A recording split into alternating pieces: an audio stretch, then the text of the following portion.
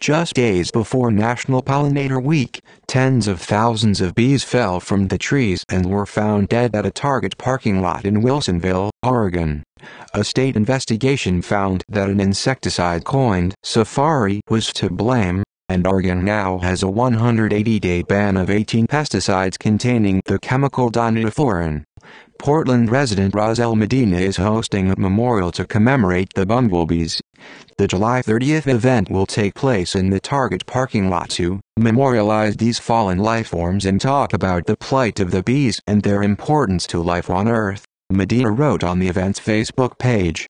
Across the nation in Boston, the National Institutes of Health is spending $253,800 of federal taxpayer money to study ways to educate Boston's male prostitutes on safe sex practices. Meanwhile, it's not just phone calls and emails the government is stockpiling data on.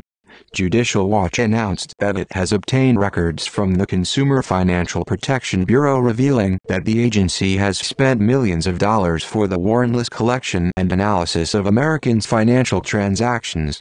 The documents also reveal that CFPB contractors may be required to share the information with additional government entities. Visit justthefactsandmyopinion.com for more.